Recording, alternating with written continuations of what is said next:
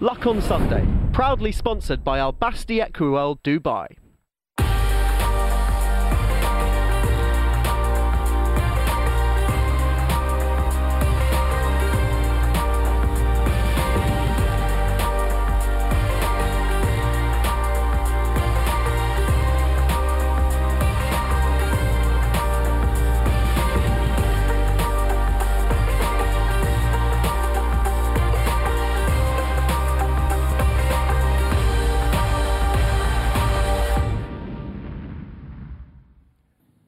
Welcome to the Luck on Sunday podcast, a weekly audio digest of all the best bits of Luck on Sunday, free to air every Sunday from 9 o'clock, that brings you the best guests and insight from around the racing world.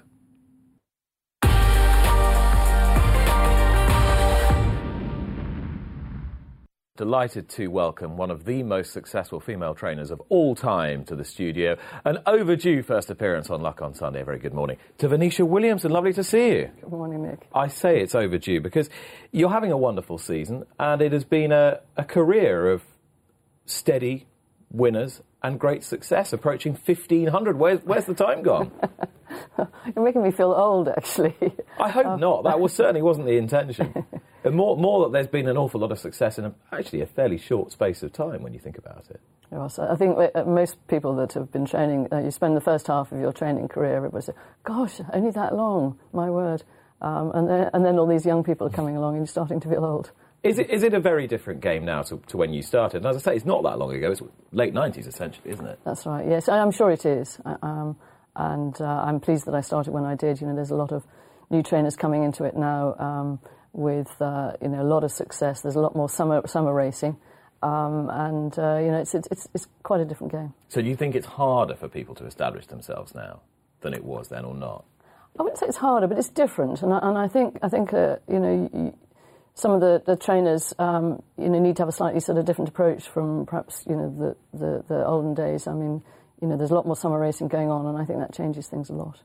But when you started, you were very much seen as a pioneer, someone with a modern outlook, someone who could get horses that little bit fitter. Is that a fair assessment, do you think? Gosh, I don't know.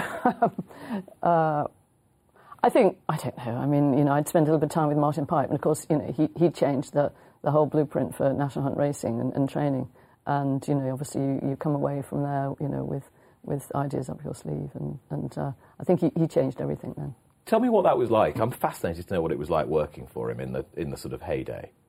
I was there for one season, and just being part of it. Minnie Homer won the national the year I was there. And there was a lot of good people. Tom Dascombe was one of the jockeys there, and not only did he train horses hugely successfully. There's quite a few of us youngsters that were there have come out and trained successfully since. And did he give a lot of advice, or did you just learn by example, or just sort of watch how he operated? If you had one conversation a week with him, that was one more probably than the previous week. No, it's a case of being there and observing, and But I mean, obviously, David's hugely successful as a result since, and David was assistant there at the time. But without wishing to give away all the trade secrets, what essentially was it that Martin Pipe did to change the game? Because he did that. He revolutionised National Hunt racing. He did, and essentially it's the two words, interval training. He had a short gallop. It had to be short because if you carried on, you'd be on the M5. In the olden days, Tim Forster and the like used to train on downs, and all trainers used to be, in these great downland places, North Yorkshire, Lambourne. And Martin started training on a 5 furlong gallop of necessity. So instead of training your horse over 2 miles, you're training it over 5 furlongs. So therefore, you have to go up several times. And that became the National Hunt format thereafter for training them successfully as interval training. So what's the science behind that? Because athletes interval train. Is it all to do with heart rate going up and down, essentially? That's right. It's a case of just nudging the heart rate a little bit further after periods of rest, but relatively short periods of rest. And so when you started up yourself, did you know that was the model that you were going to base getting horses fit on? Oh, of course, because Martin won everything. And when did you think to yourself, this is working? I'm doing this right? Was it instant? My first runner was second. I finished second, and my second runner won. So that was nice. That was a nice confidence booster to get the ball rolling. And was it easy to get horses? Was it easy to get people to come to you? Because it seemed that you built up a decent size string relatively quickly. Well, not really, no. I think I started with about half a dozen horses. I think when you start training, you have to give the jockey club at the time a list of your owners that are going to have horses with you. And I think you're supposed to have 9. And I think practically every one of the 9 that I gave when I applied for my licence didn't show up. So it was a bit of a leap of faith, but, we got going. But you have to be brave, don't you? Of course. To take out a trainer's licence, whoever you are and however you start. Yeah, but I think that's probably much the same, in all walks of life, really. You're starting out, and a lot of a wing and a prayer going on.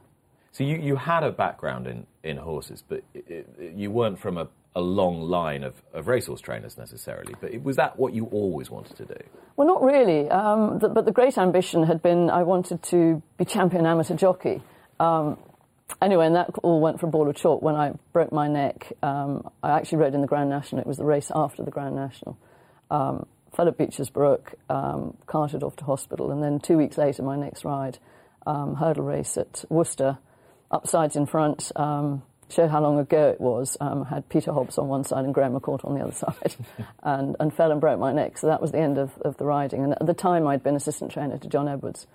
So that continued, and from that point onwards, I was looking at the possibility of, being a trainer. In the way that only people in racing can, you talk about breaking your neck in quite a sort of breezy, nonchalant fashion, but it must have been extraordinarily terrifying at the time. The race before you broke your neck was when you fell at Beecher's in the National. We've got that just here, Marcolo, 200 to 1. Whoops.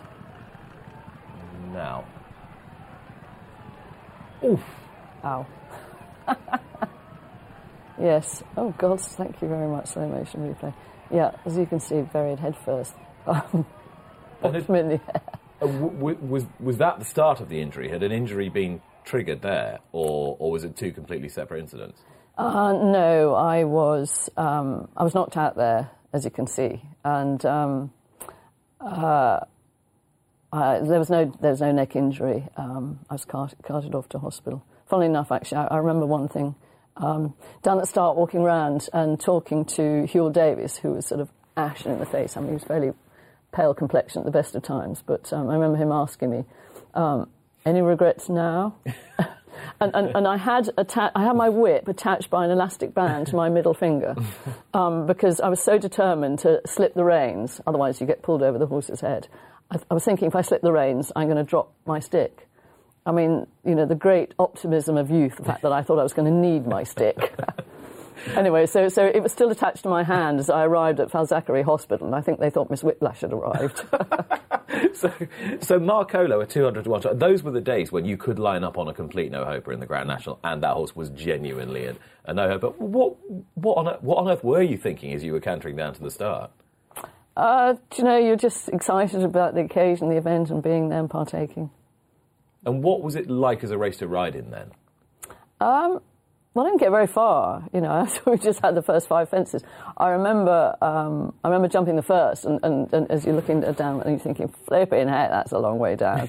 and you automatically relax your grip on the reins to let the horse slip the reins through your hands, and it's an automatic reaction. And then you mentioned the fall, and I just want to come back to that, and I was saying it must have been absolutely terrifying. Was there a moment where you thought, this is it, the game's up? Well, not really. I do remember about 3 strides before the fence thinking, whoops, we're meeting this a bit wrong, and pity it's Beecher's. And I have to say that was my last memory until being in the ambulance. And then Stratford a fortnight later. And was it definitive that you knew that was your career over? The weirdest thing is it was actually at Worcester. I remember the horse... Worcester, sorry. Met it a bit long, just clipped the top coming down, so I just was fired sort of head first. And I remember rolling, and you could see the sky, the dirt, and then ended up coming face down onto the grass. I could feel the grass on my face, but from my neck down, it was like the rest of my body was in 100 pieces floating in the sky. It was like it didn't exist. We're sitting here, you can feel your seat in the chair. You can feel the feet on the ground. But if you can imagine, there's no existence of that. I could breathe and I could talk. And I remember saying, I can't feel anything, I can't move. Do you know, it never occurred to me, actually, at that point, this is what paralysis is. And after about 5 minutes, gradually I got the most violent pins and needles down my arms and legs and everywhere. And then that gradually faded away, and then I could feel everything again. But I'd broken what they call the hangman's bone. It's right up the top of your head, and it's the peg that your head swivels on. It's an extension of your second vertebrae. And so I was in hospital for about 6 weeks. And in that 6-week period, I'm guessing there was quite a lot of time to think about what was coming next. Did it change what you thought you were going to do or what you were going to be, and did it kind of make you sort of reappraise how the rest of your life was going to turn out? It didn't really, in that, you know, you keep thinking, yeah, I'm going to ride again, of course I'm going to ride again, you know, because that was what the focus was, and nobody is going to be harsh enough to say, no, Venetia, you're not. The only person that eventually did come up to me and say was the Jockey Club doctor at the time, and he said, look, come on, you know, you're not a professional, you don't have to ride for a living, I think you need to think twice about this. Is there... You don't strike me as someone who would take too kindly to being told what to do anyway. Are there people who you're close to or who are in your life who you can turn to and they go, no, you do this now, and you would actually go, yeah, okay, you're right? I think a lot of people thought, you know, hey, come on, let's be sensible about this. But it didn't take very long, actually, after I came out of hospital.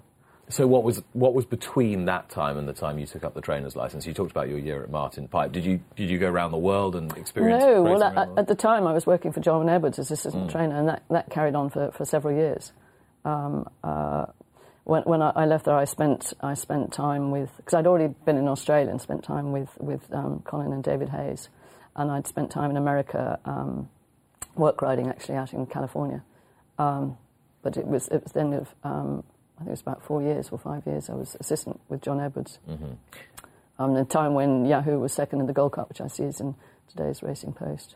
That must have been an extraordinary day if you were on the other side, if you like. Famously, the great pressman George Enner was cheering Yahoo on from the press room balcony as everyone else was cheering Des Dork because he had a big bet. But probably you and he and about 5 others cheering for Yahoo.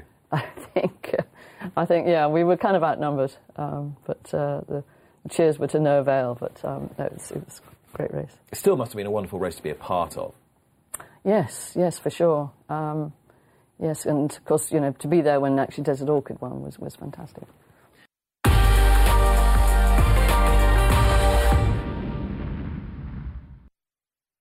Luck on Sunday, proudly sponsored by Al Basti Equiworld Dubai. Amy, great to have you back. How is Kalashnikov, the great beast? Yeah, he's in great order. He was a little bit quiet post Kempton. I think he had a hard enough race, but no, he's bounced back. He went over 10 furlongs yesterday and ripped my arms out the whole way. So he's definitely feeling well, that's for sure. And generally happy with the way things have gone since you were last with us? I know you're in a new yard now, you're expanding, more flat horses as well.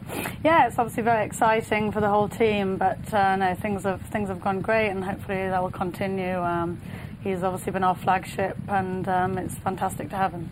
And your father was watching your other good horse, Mercian Prince, winning at Kempton last week from Holiday in the West Indies. Is he back now? Have you had a chance to properly debrief him? No, he's still in the middle of the ocean somewhere on a boat having a fantastic time, but they always win their bigger races when he's away, so it's a bit of a superstition of his that he stays away at this time of year. I mean, Venetia, some would say that that's the ideal place for your owners during the jump season, in the middle of an ocean somewhere.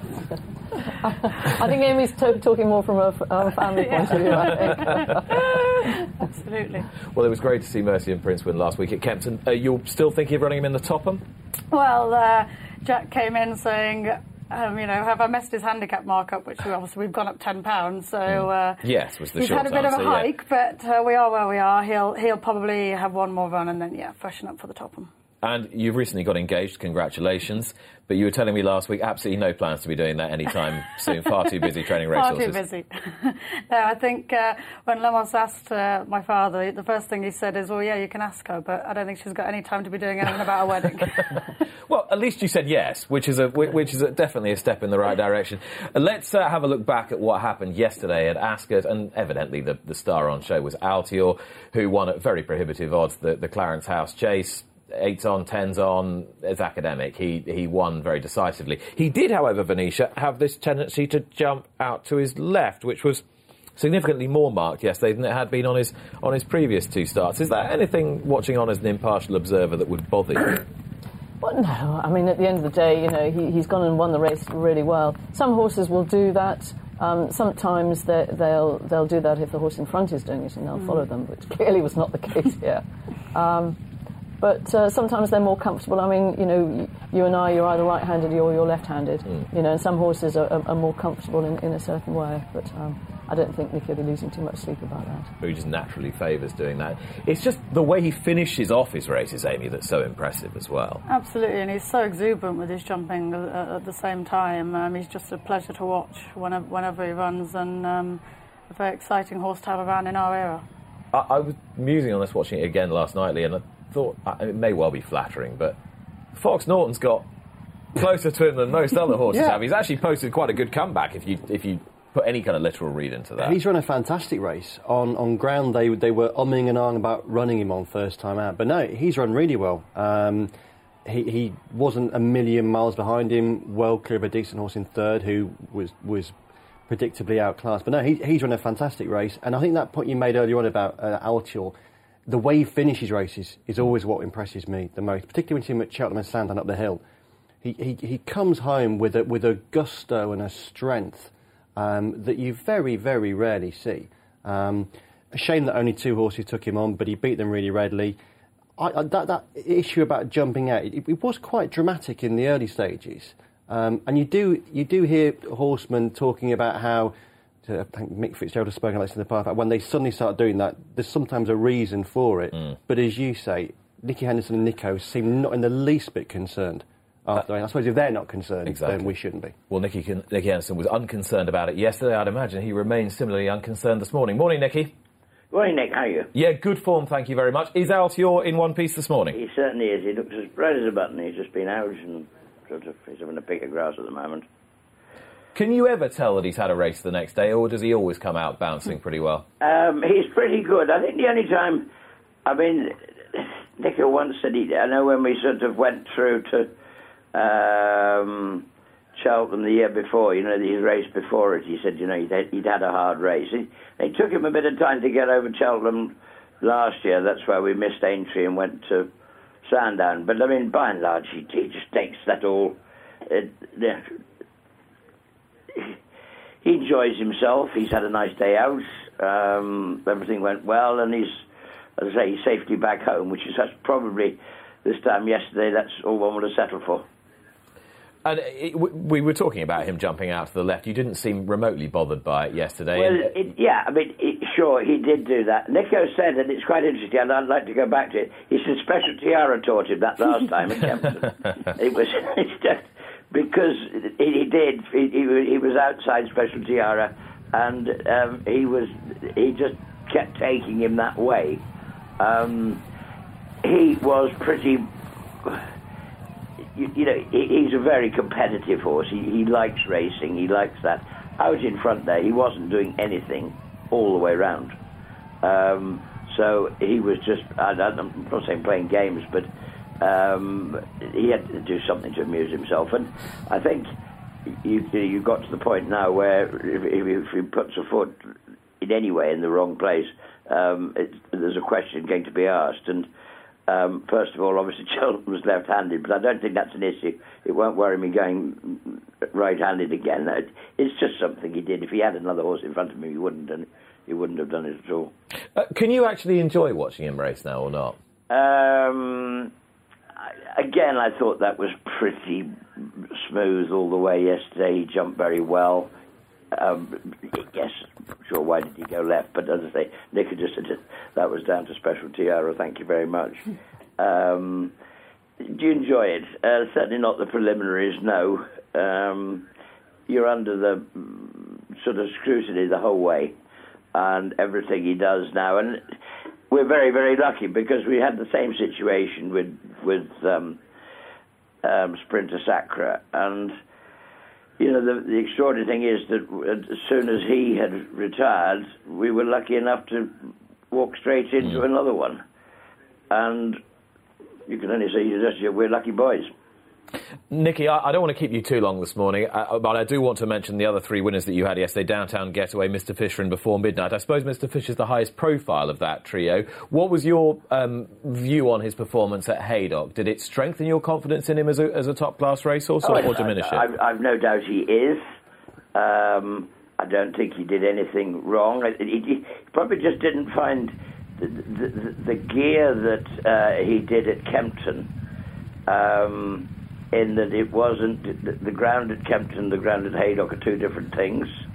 That's why we all need to keep Kempton. We keep banging that drum. I think he did his job very well. I mean, I do think he's a high-class horse. As we said, we'd actually switched. The original plan was for Angel's Breath to go for this race yesterday.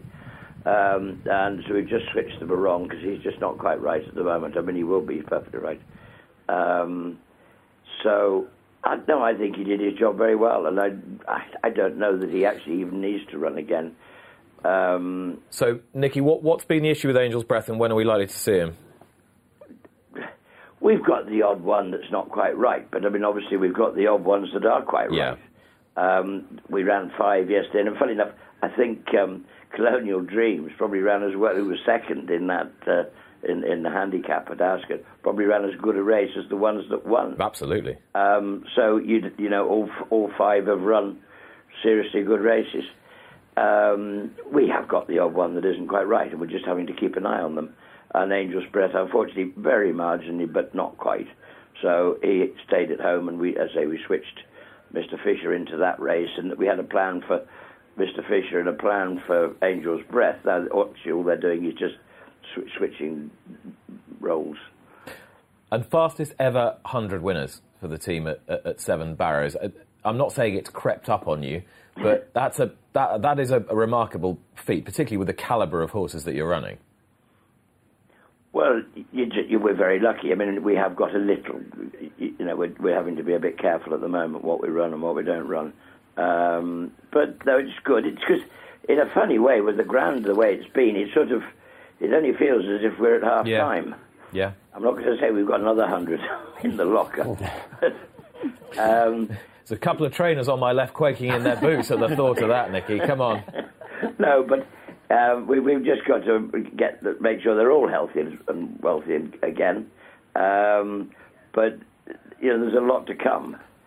And there's quite a few having a little break just through January, and then one run before March. And then there's a sort of quite a lot still to appear. Well, good luck for the remainder of the season. A terrific day for you yesterday. Nicky, thanks so much. Nick, thank you. Nicky Henderson, who's on half power, it seems, Lee, but had 4 winners and a second yesterday, including the Grade 1, and he's had 100 winners already. Yeah, it's quite a terrifying prospect for the rest of the year, isn't it? It's remarkable. The strike rate he's performing at is astonishing. He keeps firing them in. Just one thing on the whole Altior subject, Nick, as well. I think that whenever he wins a race now, we, the press, go and speak to Nicky and say, Sprinter Sacre, how does he compare with Sprinter Sacre? And we all ask... I think we forget that Sprinter Sacre, in his pomp, in that season when he won the Champion Chase by 19 lengths and beat Q-Card on the bridle, and he'd just won a Ryanair Chase, he was probably as good, as talented a chaser as we've seen since Arkle. And I think to try and say that any horse is going to reach that level is premature. The minute, on BHA figures, he's still £13 below Sprinter Sacre. Now, maybe that's a bit much, but I still think we forget very quickly, and I genuinely believe that if he got to within £5, £6, £7 of Sprinter Sacre's level, he would still be one of the greats, because Sprinter Sacre was more than one of the greats. Venetia, what do you make of that? Well, I think they're two very different horses. I mean, they're both spectacular in their own rights, but Sprinter Sacre rather used to have his heart on his sleeve. You know, he'd go out there and he'd race, and you knew that what was there. With Altior, you know, you kind of need to... Well, it would appear that there's a turbo button, but there might be 2 or 3 turbo buttons which you know, haven't even been flicked yet. There's no bottom to him, is there? That's right, yes. You don't know where the petrol gauge is with him at all. You know, nobody's seen the red yet, and they probably won't. A lot of trainers, if you ask them about other trainers' horses, they show complete disinterest because they're only focused on their own. But surely as a horse person, you do see animals sometimes and you just really covet them and think, oh, God, I'd give my right arm to have something like that. Well, of course you do, and but it's great for the sport, you know. I mean, it's fantastic that Nicky's had these 2 horses, one after another. But it is great for the sport that, you know, we can go and see these fantastic horses, you know, and perform for us. And we think it's so easy, particularly when you've got one like that. But as you were saying, you try and keep these horses sound every time they go to the races, particularly with the ground on the livelier side this season. They're delicate creatures. That's right, and because that's the next thing. And Nicky's obviously alluded to the fact that, you know, he's got probably 1 or 2 with dirty noses, as we all have. You know, certainly we've got quite a lot at the moment, which is, but it comes with the territory at this time of year. But to be able to, I mean, one of the great things of Desert Orchid, for example, who I know, you know, there's a little feature in the paper today about him. But he would show up every day whenever there was a good race. He would show up, he would be there, and he'd run to his best, you know, and that's a massive accolade to his soundness, his temperament, and his overwhelming good health year on year. That's amazing in itself.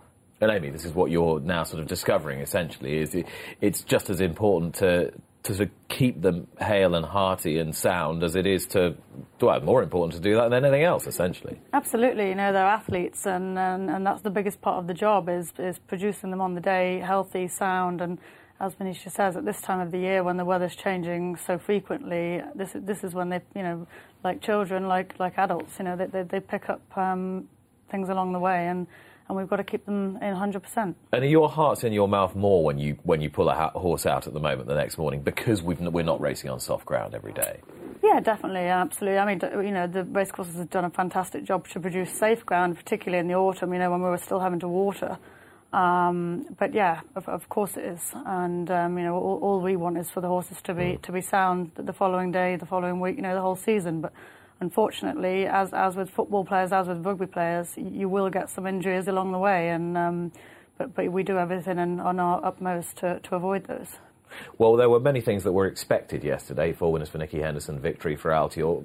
Perhaps we didn't quite expect this, which was Surname completely freaking out in what appeared to be quite a competitive handicap, and he won it by 21 lengths. This was utterly remarkable, Venetia. You don't often see this. I think that was hugely impressive, exactly, because I mean he's turned around the form with the 2 horses that finished in front of him at Carlisle in the intermediate race. No, it was fantastic, but as you quite rightly said yourself a bit earlier, they took the hood off, and maybe that's had some contribution, but it was a fantastic performance. Now, James Willoughby can't be with us this week. But our resident data analyst, when I informed him of Surname's 21-length success, sparked into life and said, this is because of the hood coming off, and has produced these statistics about what happens when a hood is taken off. Horses with a hood off, 20 of their 543 races, a staggering 136, did not finish. On today's start with the hood removed, that should say the hood going on, the first caption. On today's start with the hood removed, the horses won 79 of their 543 races, 4 times the strike rate with the hood on. So that's a misprint at the top there. With the hood removed, 79 of their 543. That is quite extraordinary. Their exchange prices add up to only 67 wins, so the wins above the expectation that their betting exchange, or Betfair SPs predicted, is plus 12, which represents a win rate 1.18 times higher and a generated return on investment of 114%. So boil that down, hood off, get stuck in, Lee. Yeah, and it's a sort of thing as well. Oh, and there's more. Yes, pertaining to Paul Nicholls. 32 of the 543 horses were trained by Paul Nicholls. Only 2 had won on their previous start. And then they went 13 for 32, a 40% strike rate, not including Surname. It's now 14 from 33. Willoughby describes this as absolutely staggering. The strike rate increased by more than 6 times when the hood came off. No, I'm not best placed to discuss the reasons why this would happen. Venetia and Amy would be. But I think what is interesting is that I think as punters, we often take notice when headgear is applied, but we don't even often notice or take much relevance, take much interest when it comes off. And in America, if you wear blinkers and then they come off, it's in the programme, blinkers off. Right. Whereas here, headgear comes off, nobody notices. So you're probably getting another few points on the price. But why might that be, do you think? Because there's obviously some basis in fact here, isn't there? Well, one assumes that the horse was very keen at home, which is probably why he had them on in the first place. And maybe, now he's been in training for a while and he's had a lot more racing. They're probably thinking, well, look, let's take the hood off. It's probably settling him too much. And whoa. But will it work again? The man to ask is Harry Derham, assistant trainer to Paul Nicholls, who joined us on the line now. Morning, Harry. Morning, Nick. I don't know if you were listening to us there. We were just talking about the effects of the hood coming off, particularly on your horses who return an insane strike rate, and you heard sort of Venetia's logic behind it. Would you identify with that?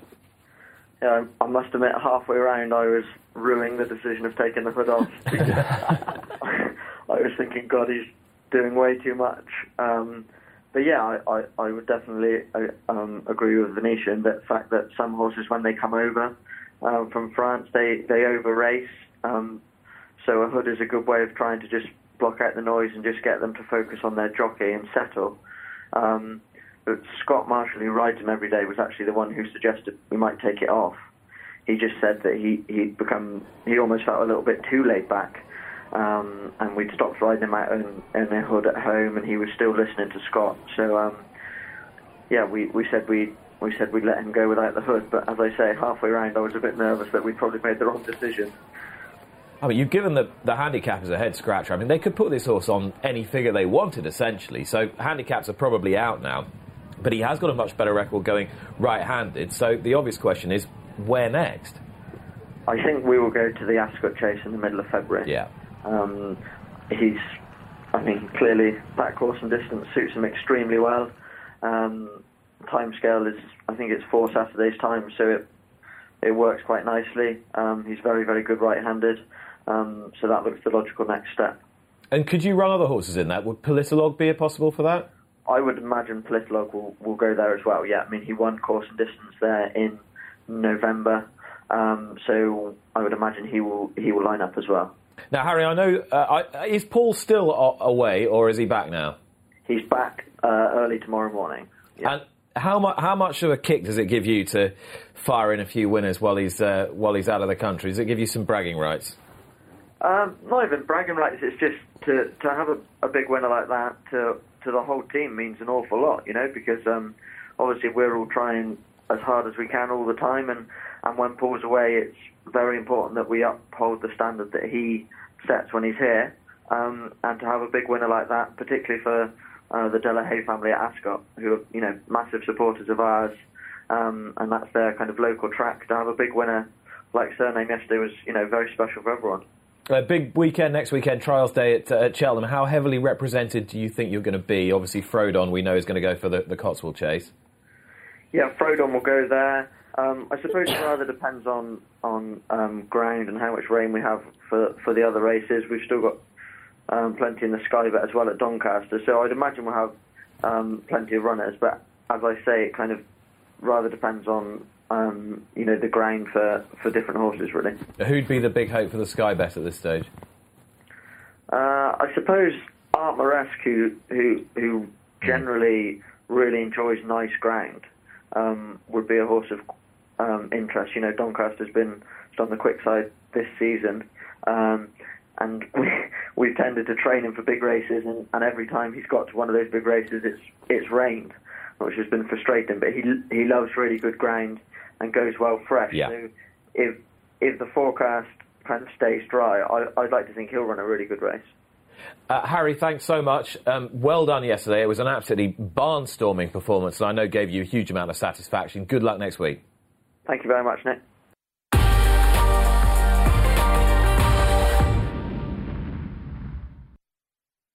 Luck on Sunday, proudly sponsored by Al Basti Equiworld Dubai.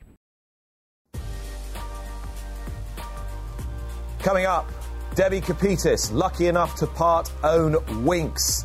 Heroine of 33 career victories and 29 consecutive. Joins us in the studio. You know, we talk about Altior. 29 races on the trot for Winx. And again, you sort of take it for granted. You're very pleased there's a lot of Winx on this programme today, aren't you? Listen, I've got my Winx cufflinks on as well. I'm Winxed up.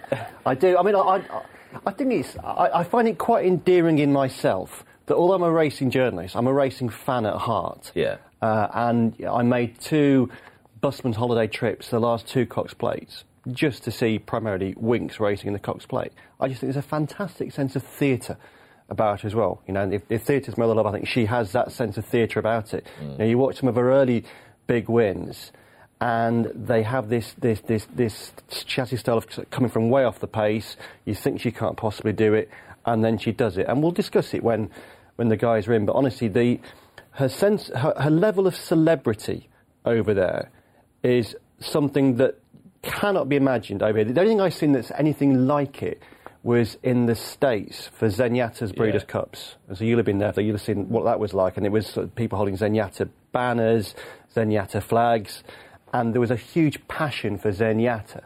And this is the same, but on another level.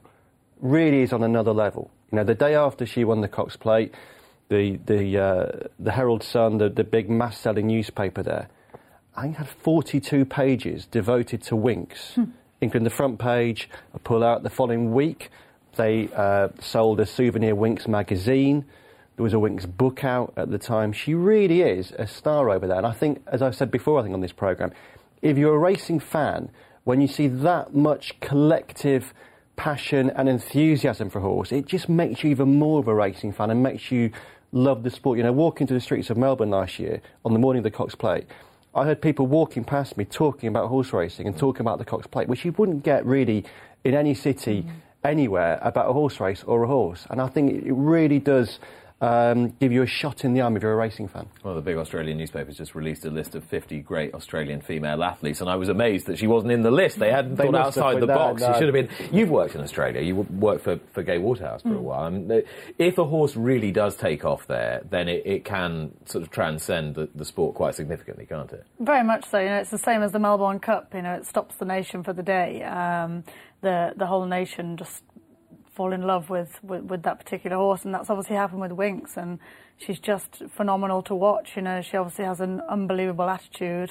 She just travels around, and then turbo kicks in, and off she goes, and it just looks effortless whenever she turns into any home straight, and they kick on with her. It just, you know, it looks like she's in second gear. And will she on Wednesday be crowned the world's best racehorse at the glittering ceremony in London? It will be interesting. I mean, I think that there's a very strong argument to say that if she is retired, having never been the world's best racehorse, it will seem something of a travesty. Because what you have to say is that we go into these awards next week with ratings already there, in the sense that Winx, when last assessed at the end of the year, was on 130.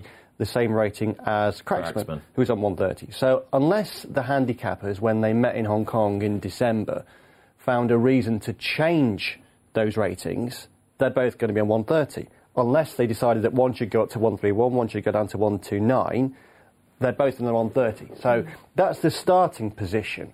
And I would be satisfied if the starting position was the finishing position. What I would say is, I think, as a handicapper, you look at both their big performances. With Winx on the figures, it was the Queen Elizabeth Stakes at Randwick. With Cracksman, it was the Champions Stakes at Ascot. You can raise question marks about both pieces of form. With Cracksman, he got to a figure with the handicappers having to really devalue Crystal Ocean's performance. Yes. And you had the Czech Raider in third, and they still have him at 130. With Winx, it's all about how you rate Galo Chop the second and how good a horse is he. Very difficult to rate these races, particularly with a horse like Winx, who only ever just does enough because she only has to, and her style of racing means that she's not set off in front doing a Frankel 2000 Guineas type performance. It's going to be interesting. It is. I mean, if she doesn't get it, there's going to be there's going to be one hell of a storm. You can say that. How do you transition from Winx to Wakanda? They don't have an awful lot in common apart from the first letter of their name. Wakanda was the winner of the Peter Marsh chase at Haydock Park yesterday, and is trained by Sue Smith, who is winning this race for the 4th time. She does incredibly well at Haydock. She does incredibly well with staying chasers of this ilk, and it was a thoroughly worthy performance. Do you have anything to add, Amy? I think, Sue's horse is obviously in fantastic form, and, they always jump and they stay well, and that's exactly what's happened here. Impressive performance and a horse to take going forward. Yeah, he's a pretty exposed chaser who'd come down the weights a little bit, run decent race at Doncaster last time, but he wins nice races in his turn. Yeah, I think that's the thing about you. He is an exposed chaser in inverted commas, but the fact is he keeps turning up in these major handicaps, and he wins a lot of them. He's won a Sky Bet, he's won a Silver Cup, he's won Peter Marsh, he's won a rehearsal chase. I mean, these are hard races. It's a good to win. haul, actually. Yeah, it really is. It really is a good haul.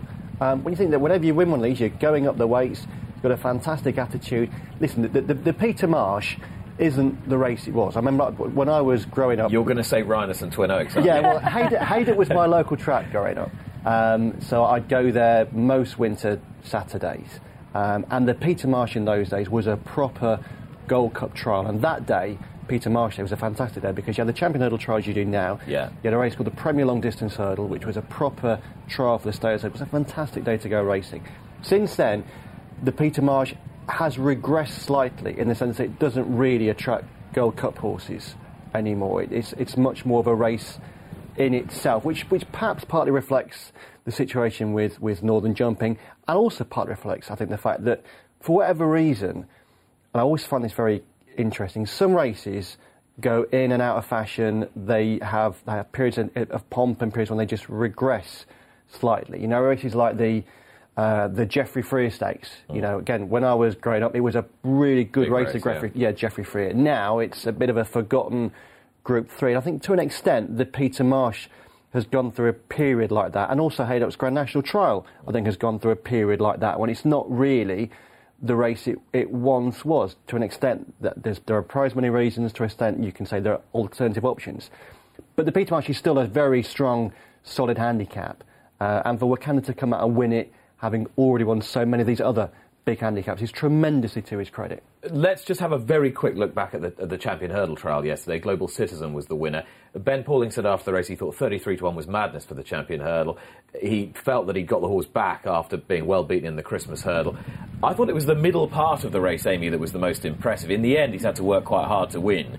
But he's looked in a completely different league to Silver Streak and Western Rider for most of the race.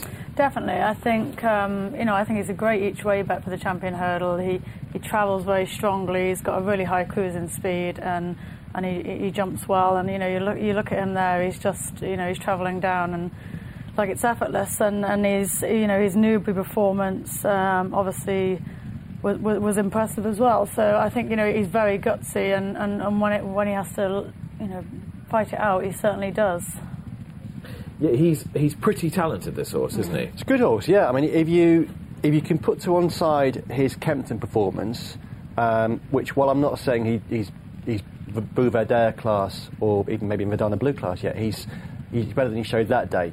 He's a good, solid horse. I take Ben's point about 33-1 perhaps being madness. I think maybe as an each way bet, I couldn't see him beating a Bouverdare or Arena, but when you look down the Champion Hurdle betting, there's not an awful lot of strength in depth in that race. When you take out the big two, they're all pretty much of a muchness, and I wouldn't be certain how big a field we're going to get. Be good to get a big field, wouldn't it? It would be. People had a go. But I think that there's an awful lot of horses in there who are sort of global-like in that you can see them getting a place, but probably not much more. So in that sense, 33-1 now, it probably is a fair each way price.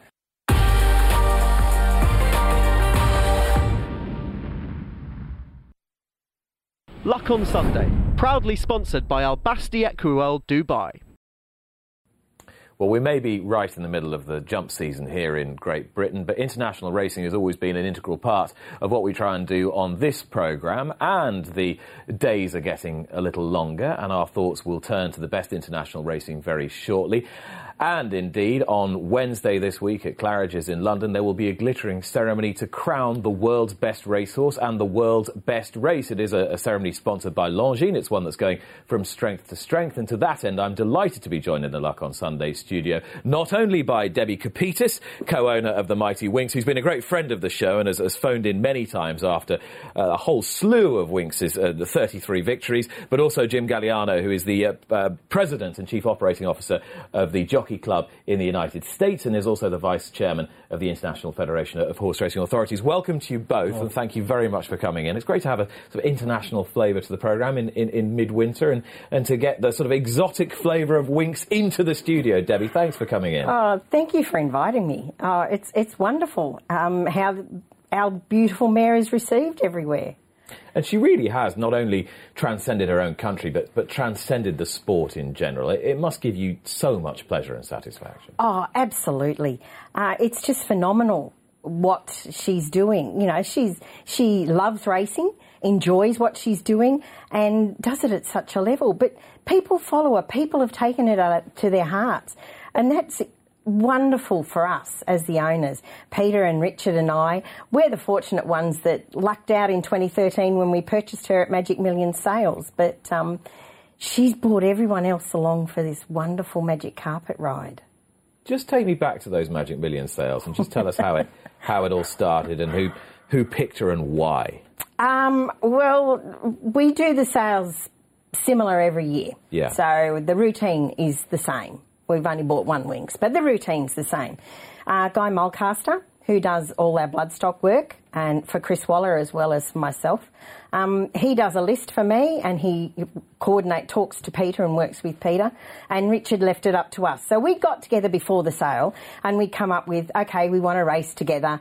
Peter and I had been racing horses together, and Richard said, oh, look, I want to do that. I'd only like to race with a few people, so can we get together? So we thought, yep, set a budget. It was only a low budget, which we had to increase about 3 different times. And so we do our due diligence, look at the horses. I won't buy anything I don't like the look of. I don't know what I'm looking at, but I have to like the horse. So it has to have a pretty head. It has to have not too many white socks. When I walk up to the yearling, it has to look at me and it has to have a kind eye. She's got a beautiful eye. But we had 5 on our list. And I'm quite a superstitious person, so I don't go in thinking I have to have this one horse. So we had 5 on the list and we started. Peter, we crossed over. So I did my list and I had about 20. Peter had gotten his together and we crossed over on about 5. That would have been roughly the distances. You know, you just want a varied racing. And we wanted a filly. That was the criteria. It had to be a filly and varied racing. And so we crossed over and we missed out on the first cup, 1, 2, maybe 3. Can't really remember because I tend to forget what I don't get. And she came into the ring and we'd revised our budget and we thought if we don't get this one, you know, we've only got a couple more left. They could go even higher. One was a colt and that was going to go a lot higher. So we went hard and we got to I think we got 210, went to 200 and we went 210. Someone came back 220, but not quickly. And Peter's looking around and I said, go for it. And he's looking around, umming and ahhing. And he looked at Chris and Guy and they said, no, we liked her. So he did another bid and we got her. So we celebrate that. And who was to know we would end up with the most amazing mare that I've ever seen race. Jim, we talk a lot on this programme, and I know you talk a lot in the United States about how you make racing appeal to more people, to broaden the audience, to bring younger people into the sport.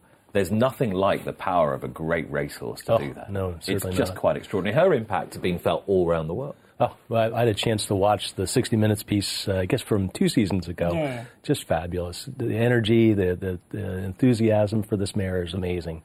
We're hoping this is 3rd time's a charm, too. And this is it, of course, because on Wednesday, the world's best racehorse will be crowned. There's always debate. I wouldn't call it controversy, but there's always debate about what Winx has achieved in Australia relative to performances around the world. Do you think there's an acceptance now that this is her time to take this crown? Look, I think along the way she's earned herself. And we've shown, I think Australian racing has shown to the world that we are a good racing jurisdiction and that we have good racehorses. And yes, there's always a lot of controversy about why should she be rated more? She hasn't beaten horses rated highly. But you can only beat what you race. And we do have tough competition there. And she has done some amazing, got through amazing mishaps in races and still got there. Now, I think that's something that you can't put into a rating. And that you have to have, when you're doing the world's best horse, you have to have a criteria and you have to have rules set in place. So that is easy to do on a numbers. But when you get the heart factor, when you get she got knocked over, she misses start by 4 lengths, she got blocked out for a run, and then she storms past them, just because she doesn't win by 8 lengths, her rating doesn't go up. But that doesn't mean that she has done amazing sectionals to win. Yeah. Amazing sectionals, they're hard to put into a rating. So to me, she's proven that she is the best horse in the world at this present moment. And her rating will also be always affected by the fact that she's a mare, so her allowance, her weight allowance is going to affect her global rating. Yes, but then you would have people argue that, well, she gets a lighter weight because she is a mare. And the mare's allowance is too much. Yes, but really, that's the rules you have. That's the rules we follow. But she's the best. She's been wonderful for you. She's been wonderful for the whole sport. Jim, in terms of globalising the sport, and this is something that you're attempting to do in your role with the International Federation of Horse Racing Authorities, how important is a ceremony like Wednesday's, and how important is she to it? Well, you said it. It's critical. Having this award, which began in 2013, with an international brand like Longines, has been terrific. But if you go back and look at who's the winners, who's actually been in the placings each year, we've been all corners of the world have been represented. It's Australia's time, perhaps this year. But Black Caviar at one point. We've had horses from France, from England, from the United States, all placed very, very highly. So I think it speaks to the awards that it is truly an international event and something we look forward to every year. Do you detect in the United States that the race fans there are taking more of an interest in international racing? Oh, no question. You know yourself from some of the coverage that we now have in America that comes from England, and we have live coverage from Dubai. We've had the international interest in horse racing is only getting greater, and we're happy to see the Americans taking a big part in it. And do you think that that's something that can be of great financial benefit to the sports domestically? Is that something that can parlay into actual success for American racing in and of itself? Yes, I mean, Breeders' Cup in and itself is an international competition that we embrace every year. It's great for our fans, and it's great for our owners to campaign their horses overseas. And in terms of regulation around the world, I know this is something that you're particularly hot on. It's a subject that you've been talking about for several years. Are you confident that there can be more harmony in terms of rules and regulations through the various racing jurisdictions than there has been hitherto? Sure. The IFHA has been around for decades, and its principal role is to establish best practices for countries to meet. And I think we've made great progress. In the United States, we've got some more work to do. But if you look at, on the whole, we've been using international regulations as the yardstick and improving them every year. There's been so much debate here recently, and I'm sure you've been following it, Debbie, and I know you will have been, Jim, about the use of the whip. And it came up again at Breeders' Cup with Christophe Soumillon. I'd ask you first, Debbie, what's the position in Australia as regards to whip use? We have stringent rules, and we have different whips now. So they've been tested, and they're not affecting the horse. It's more an urger than actual inflicting pain, which I think is important, and that's made a big difference. But you can only hit the horse so many times in the races. And look, they were hard rules to get used to, but I think it's been for the good of racing. And what we use now is really, I think, is purposeful. It's not to flog a horse to get it to win. It's to encourage a horse. Certain horses need to be reminded they're in a race. So it's not used as a flogging stick, which it wasn't really used like that, but it was used more for that, to get every ounce of work out of the horse earlier. And I think the system that's in Australia now is a good system. Yes, at times it gets the jockeys hit them too many times in certain places, but the times that's happening is a lot less. And in big competition, it's really looked at, and there's not been a lot of infringements lately. There were a few in the Melbourne Carnival, but not huge ones. And look, I think it's important to look at those factors. I think we need a good, clean sport, and we need everybody on a level playing field. And so I'm all for having rules in place. And here in Britain, the argument is to push one step further and to do without it, because we're being looked upon by society as an outlier if we're still seeing jockeys holding whips. Do you think there'll be societal pressure in North America to reduce whip use? I think there is. I think there is now evolving points of view on this. I've been in the sport for 30 years, and in that time, we've evolved in a lot of ways. And I think this is one particular case that we're going to have to take a good hard look and decide what's the proper regulation for this. In the States, we have 38 different jurisdictions that have different rules. Some have been more progressive in this area, some have not stepped up. But I think we'll look internationally and we'll see what works best, and we'll do our best to model it. But without question, this is a societal issue that we're going to have to confront. How hard is it for you to persuade people in New York to agree with people in Kentucky, to agree with people in California and everywhere else? How much of a challenge for you is that on a daily basis? It's a huge challenge. It's probably an impossible challenge, the way that we're structured right now. One of the things that my organization and with some others has been promoting is a federal solution that would allow all of these disparate racing commissions to put their rules under one body. And we're working hard on that.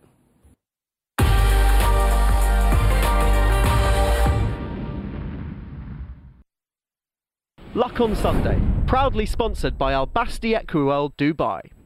You've been listening to the Luck on Sunday podcast, the weekly digest of the best bits from Luck on Sunday, the programme that brings you the best guests and insights from around the racing world.